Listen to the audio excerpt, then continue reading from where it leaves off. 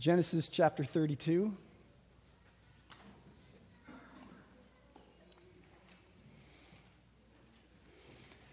Kelly is going to come read for us verses 1 to 21 this morning. So Genesis chapter 32, verses 1 to 21. Everybody there? You there? No, almost. All right. She'll wait a second. You need a Bible? We got extra Bibles. Let's snag one from over here. Anybody else need a Bible? You guys got one in your row? Genesis is easy to find. It just goes, you open your Bible to, there you go, Genesis. Good. All right. Genesis 32. Jacob went on his way, and the angels of God met him. And when Jacob saw them, he said, "This is God's camp." So he called the name of that place Mahanaim. And Jacob sent messengers before him to Esau, his brother, in the land of Seir, the country of Edom, instructing them, "Thus you shall say to my lord Esau, thus says your servant Jacob, I have sojourned with Laban and stayed until now.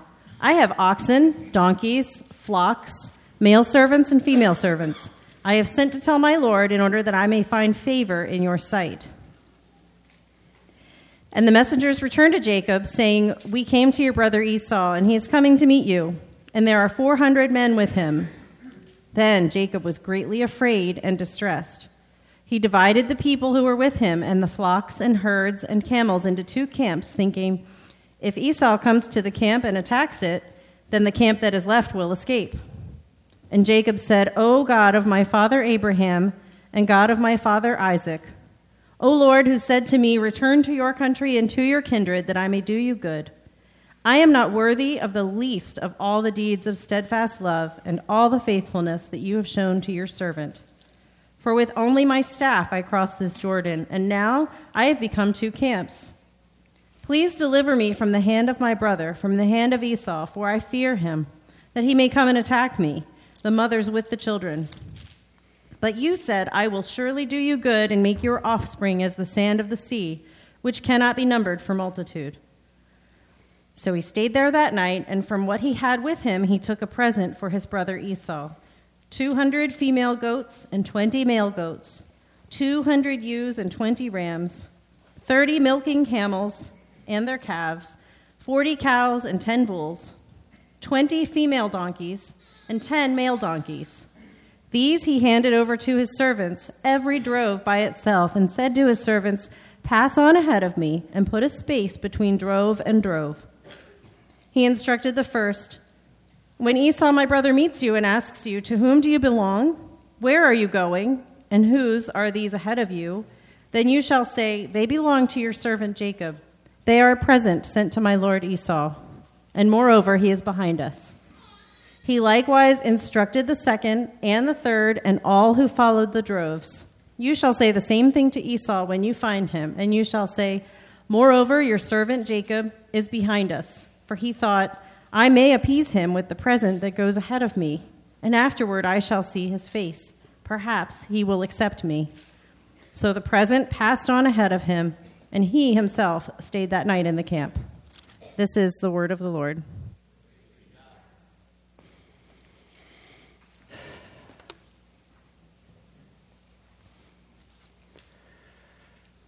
Fear, anxiousness, distress. I wonder if any of us in the past week, day, month, year have experienced some level or some degree of fear. Fears can be rational and fears can be irrational, right? I mean, we got kids in here, we got teenagers in here, and sometimes maybe you're fearful of something and your mom would have to tell you, well, monsters don't really exist, so you don't have to be afraid, all right? You get a little older, maybe you get afraid of speaking in public. But there's a lot of different ways that fears can grip us and come from different angles, and they are real, and I think it helps us. I'm glad that the Spirit told Peter to write what he wrote in 1 Peter 3, because it gives us an idea that sometimes fears are rational, and God knows they are. Here's what Peter writes. The context is to husbands and caring for their wives, but look how verse 6 goes. I think it's going to be projected behind me. It just says this: "As Sarah obeyed Abraham, calling him Lord." Then the last sentence goes, "You are her children if you do good and do not fear anything that is frightening. We don't have that slide, Jordan? Do not fear anything that is frightening. That means there's legitimate things that are frightening. There are things we face that are legitimately frightening, real things that are frightening. Sometimes we can be afraid of just the unknown. We don't know what's going to happen next or in certain situations because it's rational, because probably in our future there are things that are going to be sad and hard to deal with in our future. And so there are real things to probably fear. Sometimes it's life being out of control. We feel like it's out of control, and we can be fearful. And that's because life is out of our control. We can be fearful of making mistakes because we know we will make mistakes. We can have fear of living in a way that might turn others away from Jesus. We can have the fear of messing up our kids. Parents, you will mess up your kids. I mean, it's just a reality. There are things we're going to do that aren't going to represent Jesus like they should. There's the fear over our grandkids and whether they will follow the world or Jesus. There's health fears, which are rational because we're not getting any healthier. At least at my age. It's happening. So there's some fears that really are legit. There's relational fears that we can battle with day in and day out. And then there's those other fears, those distresses, those things that aren't rational at all. And I'm not going to list those because I don't want to put the thoughts in your head and add to your already lengthy irrational list of fears. But there are those things that will never happen, and yet at times they can make us really nervous and anxious, and sometimes these things can affect us in minor ways or in major ways. Sometimes it's sleepless nights, anxiety attacks, things that disable us, stop us from even functioning in daily life. But I think it's true that all of us, to some degree, at some times, in various ways, experience fears and anxieties. We find our lives filled with some sort of distress, and that's what's happening to Jacob here in verse 7. Look at verse 7 with me. It says, "Then Jacob was greatly afraid and distressed." He was greatly afraid and he was distressed. Jacob is on a roller coaster of emotions that at this point in his life has landed him in a place of great fear and distress. So what we're going to do this morning is look at what it is that is going on in his life that caused him great fear and distress. What does he do about it? And what in that can we learn so we know what to do when we're afraid? When we find ourselves in some degree of distress. So if you're taking notes, I would say this is probably the first thing that we just need to believe this morning, and that is that God knows and understands the great fears and distress we face. He does. He knows and he understands that we, as humans, are going to be filled with times of fear. Hebrews 4 says this. We don't have this to project, but Hebrews 4 says this. It says, "We do not have a high priest who is unable to sympathize with our weakness, but one who in every respect has been tempted as we are." So he was tempted to distress. He was tempted. He didn't sin in it, but he was tempted to fear and to distress. And we know in Mark that Jesus went into the garden and it said he began to be greatly distressed. Remember, he sweats drops of blood? So he experienced great distress. So you have a God who is empathetic and sympathetic with you when you're fearful. He's not shaking his finger going, "Stop it!" He understands. He understands we're human and that we're weak. But before we look into Jacob's fear, I want you to notice just the roller coaster. I find this helpful because if you're anything like me, my life can often feel like a roller coaster of emotions. Doing really well and then filled with fear. Doing really well and feeling fearful. And that's kind of what happens here. We ended chapter 31 last week where Jacob is making this a covenant with Laban. And he's finally getting separated from his father-in-law / boss. I don't know if you've ever had a situation that lasted a year and you hated it and you couldn't wait to get away from it, or 2 years, or 3 years, or 5 years, or 10 years. This is 20 years where every day he's probably thinking, how can I get away from this dude? How can I get away from him? He's changing my salary. He's tricking me with his daughters. And then finally, at the end of chapter 31, I'm free. No more living under his thumb anymore. And then, so this is all good news. They make a covenant. If you guys caught it, look back at chapter 31, verse 52. It says he makes this rock pile. I love it how they keep making rock piles throughout Genesis. This heap of rocks, he says, is a witness, and the pillar is a witness that I will not pass over this heap to you, and you will not pass over this heap and this pillar to me to do harm. So in other words, I don't have to worry about being harmed anymore. And then chapter 32 begins with this dispatch of angels. A multitude of angels, to the point that Jacob concludes, I've got, basically the word there is for two camps. I've got my camp of people, and now there's this camp of hundreds of angels around me. So, life is good for Jacob at this point, right? Everything is going for him. He's protected from Jacob. He doesn't have to face him anymore. And then finally, he has these angels surrounding him.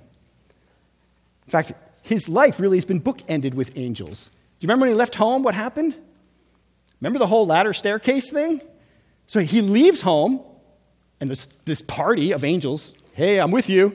And now he's getting ready to head back home, and the first thing that happens is another party of angels come to meet him. His life literally is bookended at this point of his life by a multitude of angels coming to show him that God is with him, and these angels are on his side. So if you were headed into the unknown with a multitude of angels on your side, and having now gotten behind you, your arch enemy, if you will, you feel pretty good. And I think Jacob feels pretty good. Stuff's on his side. Things are going his way. And in verses 3 through 6, he immediately sends his own messengers to meet Esau. He wants him to go to Esau. And in verse 5, he tells us his intent is he wants to find favor in his sight. He wants to find favor in his sight. He wants to be a servant. He's like, hey, everything's going for me. This is my chance to reconcile with my brother. And so he's like, hey, while things are going in my way, let's jump on the bandwagon. Let's make this right. Let's get my relationship with Esau where it should be. So he's full of faith. He's trusting God. He's moving away from his past mess and his hurts and his stress and his fears. And he's heading into a new bright future. You ever been there? Yes. Turn the corner. Here we go. But then we get to verse 6. And verse 6 comes the bad news. And then the messengers return to Jacob, saying, we have come to your brother Esau, and he is coming to meet you. And there are 400 men with him. Basically, that's an army. That'd be another way of saying there's an army coming. 400 was like a nice round number of this is our troops are coming in. And so his response is he becomes now all of a sudden he is greatly fearful and he is distressed. He knows that Esau is coming to take revenge. 20 years of stored up anger. And he's like, I'm ready. He's ready to unleash on him and to really slaughter him. And remember, the whole reason that Jacob left in the first place was because of what he did to his brother, right? Stealing his birthright, stealing the blessing. So he knows what's coming to him, and it's just been a matter of time. And now here it is, finally. It's going to happen. And so he's afraid. Best we can tell, it hasn't been very long. This is the unique part. I think he just finished this covenant of peace with Laban. So it's like, whew, the past is done. I'm moving on to a good future. And it's almost immediately, angels show up, and then the next thing you know, and Jacob's coming, or Esau's coming too. I mean, talk about the roller coasters of life. Have you been there, right? You finally, turning the corner. That thing that I was afraid of, it's done. Only to find yourself immediately faced with something else terrible, something else hard to face, and then that one ends, and then you face another one, and another one. And then there's good news, and yes, and then something else happens that brings distress and fear. I mean, that's life, my friends. I love it that we don't sugarcoat Jacob here. Like, this is what he's going through. He's going through the ups and downs, the emotional drama and trauma of life's hurts and pains. And so he's greatly distressed. Now, I think, at least as I'm preparing this sermon, or as I'm just reading through my Bible, it's easy sometimes to just pass over phrases quickly. I don't know if you're like that. I can. But I think when you get to these words, greatly afraid and distressed, I think the Spirit wants the reader, that's us, to just pause and just realize how that stands out so much from what he had been feeling moments before the news came. You ever been there? Everything's going well, and then the news comes, whatever that news might be, whatever form it might come in. And then suddenly, he is greatly afraid and distressed. I think we're meant to slow down when we get there. I think this is the key to being a good, loving friend. It is to be listening for emotionally charged words. He is greatly distressed. He is greatly afraid. These aren't hollow words. These are real. He's a real person experiencing real anxiety and emotions and fear. He really is in a mess. And very often we find ourselves in a mess that can bring us fear too. So I think we should identify and perhaps even empathize with Jacob in his current situation. After all, I think his fear is rational, right? If I had 400 guys coming after me, I'd be pretty fearful and distressed. So it's rational. So I think we can address rational fears here. I think that's what Jacob is going to do here in this story. 400 men heading to kill him is a pretty big deal. So no wonder we see him in verses 7 and 8, frantically and pantically dividing up his people and his stuff. It's interesting here, he divides stuff into two camps. Remember how the angels, there's two camps, his camp and the angels are a camp. And so what he does here, he divides up his camp into two camps. So there's this two-camp theme that runs through this story, hoping that if Esau attacks, maybe at least one of the camps will escape, right? He's diversifying his portfolio, which seems like a wise thing to do. And we can often do the same thing, right? Be practical. What do I do in this fear? How do I make this fear go away? But what Jacob does next is he addresses his heart. And this is both surprising and helpful. I mean, if we did a character study of Jacob, it's not been good, has it? I mean, he really is a liar and a cheat. And yet he does something here that really is helpful, and it really is shocking based on the behavior we've seen in him in the past. I want you to look at what he does in verse 9. And Jacob said, O God of my father Abraham and God of my father Isaac, O Lord. What's he doing? What's he doing? Yeah, he's turning to God. This is the first time in Jacob's life that we see him turning to God. This is the first time we see him praying. This is the first time we see Jacob acknowledging that he wants God, needs God, to be on his side. So he turns to God. This is no small thing. If you are here this morning and you have turned to God in your fear and in your distress, you need to have someone say to you, well done. Well done. Jacob needs to hear a well done here. Now, you might be thinking, yeah, I turn to God in my fear, but I don't do it enough, or I don't do it long enough, or I don't do it wholeheartedly enough. Listen, put those thoughts aside. Put them aside. Let me come slap you. Put them aside. Those thoughts need to go aside. And you need to recognize that in your distress and in your fear, even if you just turn to God a tiny bit, that you need to hear well done. That is the direction you need to go. Turn to God. Turn to him. So in your fear and distress, if you're taking notes, I would say this, turn to God. And I'm going to give you 5 things I see here about what we do when we're facing fear, whether they're rational or irrational. These 5 things are not in order. These 5 things are not a formula. It's not like you better do 1 through 5 or he doesn't hear you. Okay? I'm not going to turn this into this is how Christ Church prays. This is just examples and things to learn from. So as soon as you hear the first one that helps you, you can leave. You said, that's all I needed to hear. You grab a donut and go. So I don't want anybody to think this is like, oh, we're taking this prayer and we're turning it into the way to pray. That's not the deal. But there's some things that I found really helpful this week. Things that I did, which helped me in my fear. and distress. And so I wanted to share them with you, and I hope that helps you. So the first thing is really this: in your great fear and distress, turn to God. Listen, God loves it when you turn to him.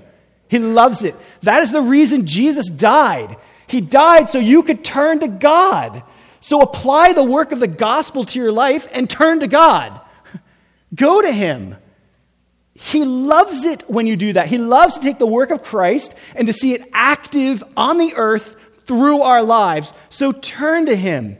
Hebrews chapter 4 says this: "For we do not have a high priest who is unable to sympathize with our weakness, but one who in every way has been tempted as we are, yet without sin. Let us then with confidence draw near to the throne of grace, that we may receive mercy and find grace to help in time of need." 3 words there at the end I love: mercy, grace, and help. In your time of need, he brings mercy, he brings grace, and he brings help. And he's sitting on his throne of grace, eagerly anticipating with joy that we come to him when we feel fearful and distressed. He's not shaking his finger. He's not going, seriously, again? He's there, eager to listen to you and to receive you and to give you mercy and grace and help that you need. And so, now that Jacob is taking his fear to God, which is a wonderful thing, listen to specifically what he says in verse 9. He says, "O Lord, who said to me, 'Return to your country and to your kindred, that I may do you good.'" Okay, so what is Jacob doing here? He's reminding God of what God said, because Jacob knows that God forgets. I mean, come on, who is this benefiting? Yeah, it's benefiting Jacob. Repeating back to God the promise that God made to you isn't so God will remember. It's to help us remember. It's to help us to go, oh yeah, God made these promises. And these promises rub hard against my fear and my distress. And I want that to happen. There needs to be a head-on collision between my fear and distress and something God has done or promised. And so that's what Jacob goes. That's where he goes first. He reminds God of his promise. In fact, he ends his prayer that way. Look at verse 13. He's going to bookend his prayer with just reminding God of his promises. "But you said, God, you said this, God, I will surely do you good and make your offspring as the sand of the seashore, which cannot be numbered for multitude." So he bookends his prayer with, God, you made a promise to me, and I'm banking on that promise, and I'm using this promise to help take away my fear and my distress. It's a shame, though, that we don't have any promises like that, isn't it? We do. And I hope you do. I honestly hope that you have one that's unique to your situation, that you have hidden away in your heart, that you pull out when you face fear and distress. I hope you do. I mean, there's broad, sweeping stroke ones in Scripture, which are wonderful. Casey read one this morning from Psalm 139, which is just amazing. He's hemming me in both behind and before, and his hand is on me. I mean, that's true for us. And Romans tells us a bunch of stuff. Sorry, something's gone wrong. Please try again.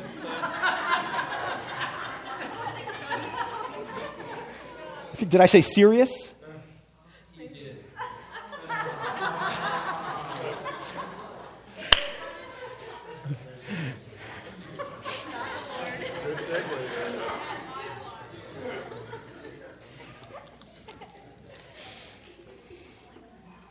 All right.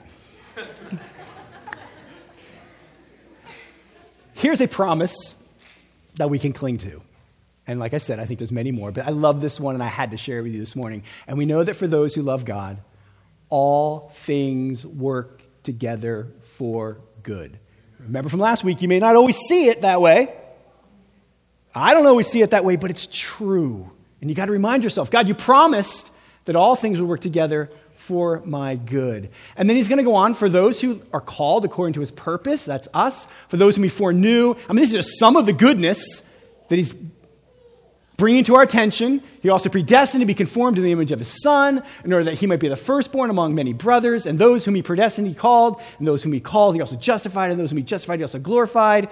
And then he says this, then, what then shall we say to these things? I think this is one that Jordan read this morning. If God is for us, who can be against us? He who did not spare his own Son, but gave him up for us all, how will he not graciously give us some things? All, man, all. That means everything you need today and tomorrow, he is going to give you. And those things are going to be the things that you need in order to fight your fears and to fight your distress. And so repeat the promises of God back to God. Please, my friends, do it. Do it. And if you need help, that's why we need community. Find someone else. Say, here's my fear. Help me. Where would you go in God's word to find a promise to help me to believe something true about who Jesus is, what he's done, what he's doing or will do, that help me deal with this stress, this distress, and this fear that I'm facing? And so Jacob does that. And then Jacob transitions into verse 10. If you're taking notes, you can say this. He also talks to God about all the past blessings. Look at verse 10. Here's what he says next. He says, I know I am not worthy of the least of all the deeds of steadfast love and all the faithfulness that I have shown to your servant. For with only my staff I crossed this Jordan, and now I have become, here we go again with that phrase, I become two camps. So what does he do? He reminds God of his past blessings, or probably better said, who's he really reminding? He's reminding himself. He's reminding himself of all the things God has done in the past for him, all the ways that God has blessed him, the countless deeds of steadfast love and faithfulness. And then he gives us one category, in case you're lacking categories, one way that he has seen God give him steadfast love and faithfulness in verse 10. He says, for only with my staff I crossed this Jordan, and now I have two camps. Now, when I hear that, I can only think of one thing, and that is, I entered this world with nothing, and I will leave this world with nothing, but right now I have a lot. I'm like Jacob. I came with nothing.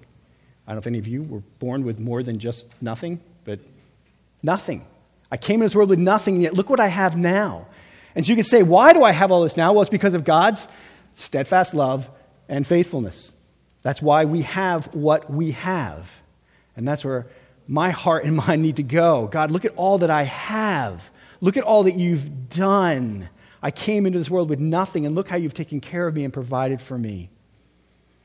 And I want you to notice that these blessings that Jacob experiences are not anchored in the character of himself, but in the character of God. So if you're taking notes, I would say a fourth thing here. In your great fear and distress, recall God's character to God. Don't recall yours. Don't say, God, help me in my fear and distress because yesterday I read my Bible for 10 minutes. Yesterday I didn't sin or lie. Yesterday I didn't do this or I didn't do that. Yesterday I did do these things, so God, listen to me. He appeals to God's character. But first, he recalls his character in verse 10. I am not worthy. All the blessings that I have, all the things you've given for me, he first starts out with, I am not worthy. Listen, when we think we are deserving or have somehow earned God's help in our time of need and distress, you've fallen away from grace. That's what's happened. If you're relating to God based on thinking somehow you have walked yourself up the worthy ladder, then you have fallen away from grace. Don't be aware when you think things like, don't I deserve better than this? I know none of us has ever said that. I have. Don't I deserve better than this? After all I've done, doesn't something have to go right soon? You can think that way. Doesn't God owe me in some way? We don't want to relate to God that way. So be aware of anything in your heart that might relate to God based on your works or your character or behavior, because if you do, it is a bottomless pit and it's hopeless. Hopeless. So follow Jacob's example here, I think, and have this as a reality. I am not worthy of the least of all the deeds that God has done for me. I am not worthy of anything that I have. So take the smallest, least costly, least significant deed that God has done for you and realize you're not worthy even of that. I was thinking about this in the form of stuff. I was thinking, what are the stuff that I have that's worth the least? There may be more, but I went in my garage and I found an old screw. This may be the least expensive thing or maybe the worthless thing I have. Elspeth said she thought for her it might be a paper clip. Unless you're Ernie or Bert. Who collects paper clips? Is Sesame Street gone or what? Didn't Ernie or Bert collect paper clips? Nobody knows? Oh, my goodness. All right. I'm showing how old I am. Reality is, I am not worthy of the least of these. I mean, I don't even deserve a paperclip from God. I don't deserve an old rusty screw from God. I am not worthy of either of these.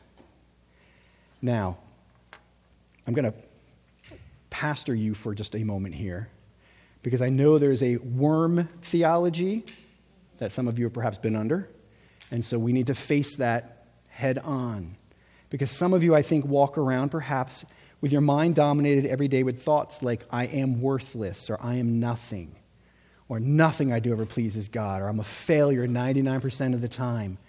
And those are real thoughts that run through your head nonstop, like a tape that keeps going around and around. Now, Genesis 32 doesn't exactly address this issue, but God addresses it plenty of other places in His Word. And some of you, I think, need to hear that there's a difference between being unworthy and being worthless. They're different. Being unworthy of the blessings of God does not make you worthless. Listen, you are a precious child of God. You have worth from the littlest kid in here to the oldest. God loves you. You are His dear son and daughter. He rejoices over you in loud singing. His heart beats with joyful, incomprehensible love for you. And this is important. His loving and adopting you and blessing you is just because you are you. That's it. It's just because you're you. He loves you. He chose you. He cares for you. And His love for you is great love because it's not based in your character, it's based in His character. So you can count on it. He loves you. And so what does Jacob do here? I think we can learn from the fact that he doesn't linger long over his unworthiness. He recognizes it. Yep, I am unworthy. But then he quickly transitions to the character of God. He goes from his unworthiness to how much God is worth. I wonder if that should be a trigger in our mind, right? And you guys have muscle memory that we do athletic events or something to try to get muscle memory. We need muscle memory in our brain that maybe when you hear the word worthless pop into your head, it needs to just be met very quickly by something about God's love for you. No, He cares for you. His hand is on your life. Maybe when you think I'm worthless, you think God is worth everything. Maybe that's the trigger. It's a transition from my character to His. Who I am in my own mind to who He is. And then how He sees me. So God's deeds to Jacob and God's deeds to you are based in His steadfast love and faithfulness. His steadfast love and faithfulness. So relate to Him that way. When you go to God with your fear, let Him know you're appealing to His faithfulness. You're faithful. I'm not. My love is not steadfast, but yours is. And so I'm banking on you being faithful. I'm banking on your love being steadfast. Otherwise, I'm going to live in fear and distress the rest of my life. And so look to Him. Turn to Him. Remind him of his character, of his steadfast love, and of his faithfulness. And lastly, notice that Jacob doesn't shy away from asking for deliverance. I mean, he does get there, right? So in your great distress, ask for deliverance. He says, please deliver me from the hand of my brother Esau. Deliver me, for I fear him, that he may come and attack me. I don't know if you just have open-ended conversations with God where you just share with him exactly what it is you need him to do. Do it. Do it. Share with him. Say, here's what I need. Here's what I need you to do. I mean, he is facing certain death from his perspective. And who knows? Who knows what happened from the time that he left Esau with his 400 men and what happened between then and the moment that he gets to Jacob? I don't know what happened in that window of time. I don't know what God did as a result of this interaction that Jacob has with God that changes Esau's heart. Maybe Esau's on the way to kill. We're going to find out that he doesn't. Spoiler alert, but he doesn't. So what's going on here? Well, he asked, just deliver me from my brother. He recognizes he can't deliver himself from his brother. God's got to do a heart work in his brother, and so he turns to God. He needs deliverance. He needs deliverance from death. He needs to deliver from the consequences of his own sin. I mean, what's getting him pursued by Esau is his own mess. It's his fault. I mean, some of us, you read the story and you go, he's finally going to get what he deserves after what he did. And I'm sure he's thinking that, like, okay, here it comes. The hammer's coming down, justice. This is it. And so he appeals to God. I don't want to pay the penalty for my sins. I don't want to get crushed by my brother. I need you to deliver me. So what this morning is bringing you fear? What do you believe you need to be delivered from this morning? Is there something that's causing you great distress? I don't know whether it's something specific that you want God to deliver you from, or whether you just need God to deliver you from the distress that's attached to the thing that's happening. Or maybe it's both. Maybe it's a circumstance that needs to change, and maybe it's your heart that you want God to change.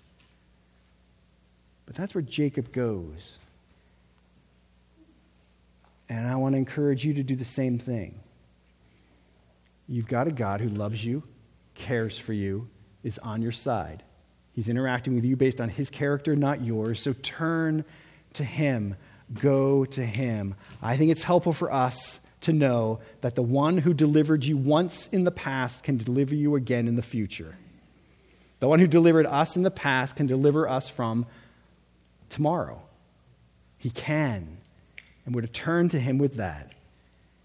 And you know, and I'm just reminding you, that the greatest thing that we should fear is the throne that we're going to stand in front of when we die. I mean, let's put our fears in perspective, okay? That is the one legitimate fear. One day, you will stand before God. And one day, you will be judged. And either you will be under the wrath of God, or you will be under the grace of God. Either you will be under the furious anger of God, or you'll be covered by the blood of Christ. You can escape that through faith in Jesus. You believe in him, you put your trust in him, you say, Jesus, you are my everything. You're the only hope I have to escape this greatest fear, which is the wrath of God. And then for those of us who have done that, we say, and because you've taken care of that fear, and you've helped me with that fear, and you've reconciled that fear, then certainly you can take care of all these little baby fears that are in comparison. I did find it helpful for me personally this week to go there, to say, okay, here are the things I'm afraid of, and then to realize one day, and it's coming quick, I'll be dead and in heaven with God and Jesus.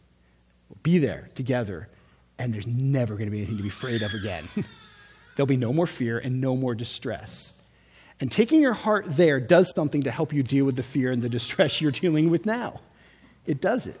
And I think it's because we know there is power in the gospel. There's power in the blood of Christ. There's power in what he's done for us. And so by taking your heart there in your distress and your fear, it has power to help you to deal with the fear and the distress that you're dealing with today on earth. Does that make sense? So go there. Go there. So there's 5 things. Do them in any order you want. Leave some out. Do some of the others. But I think this is helpful. This is what happens to Jacob. And so next week we're going to see actually what goes down. We're going to continue the story next week. But what I want to encourage you to do this week is to go to God with your fears. Learn to go to him in your fear. Turn to him, maybe like you've never done before, in your fear, and allow God to help you and to meet you. What I want to do is I want to pray for you this morning, and I want to pray over us, and then I want to invite anyone who wants specific prayer. You can obviously turn to anybody in the room you want to, and I think it would be really, really good and healthy if some of you here this morning who have been living gripped by some kind of fear or distress, to just turn to someone else that you know and trust, or come to Tyler or Jordan or I, and just say, look, you don't have to tell us the details. Just say, I got a fear that I really wish would just go away. And let us just lay hands on you and pray for you. Just let's just pray that fear out of here. Let's pray it gone. But I'm gonna pray that over you right now, and then we're gonna sing. And as we're singing, if you want to, we can pray for you while we're singing, or you can wait till we're done and everyone's leaving. We can come up. We'll be up here. You can come up here. And just want to pray for you. I think there can be a bondage of fear. I think there's times when we can just be bound up by it, and it stinks. And I just wouldn't want to see anybody leave here this morning not without just an extra dose of, I guess, faith that God can set you free from whatever fear is tying you up, and allow you to live with more freedom in trusting him. So let me pray. Band's going to come. We're going to sing, and then if you want more prayer, please find us. Almighty God, I just pray for my friends in this room. Lord, I know that fear and distress and anxiety can be life-altering, that there's things that can grip our hearts in such a way that we can be terrified and can cause anxiety attacks and make us not live the way that you want us to live. And so I pray for my friends in this room. God, I pray right now that whether the fears are small and infrequent or whether they're large and dominating, I pray, Holy Spirit, that you would flood this room and flood our hearts. I pray, Spirit, that you would drive out fear. I pray, Spirit, that you would put fear in its rightful place for anyone who has irrational fears. God, I pray that your Spirit would give hope to those who feel like they could never be set free from being a fearful person. I pray you'd give them hope. And I pray that you would pour down on them the reality that you are for them and that you are with them. I pray that you remind them this morning of your character, of your faithfulness, and of your steadfast love, and that would drive out their fears.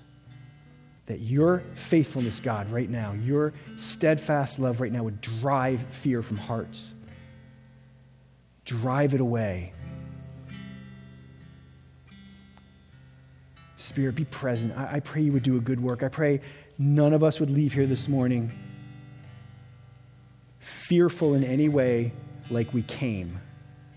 May we be changed. Even as we're singing this song, I pray there would just be a flood of freedom, a release from fear, a release from distress, and just a pouring down of your love and your faithfulness that would give us great hope and trust. So meet us, I pray. Meet us, each one of us, individually this morning. Speak to us over whatever specific fear we have and give us a promise. Give us a truth about Jesus that we can cling to and believe that will help fear be put to death. Do this in Jesus' name. Amen. Let's stand and sing.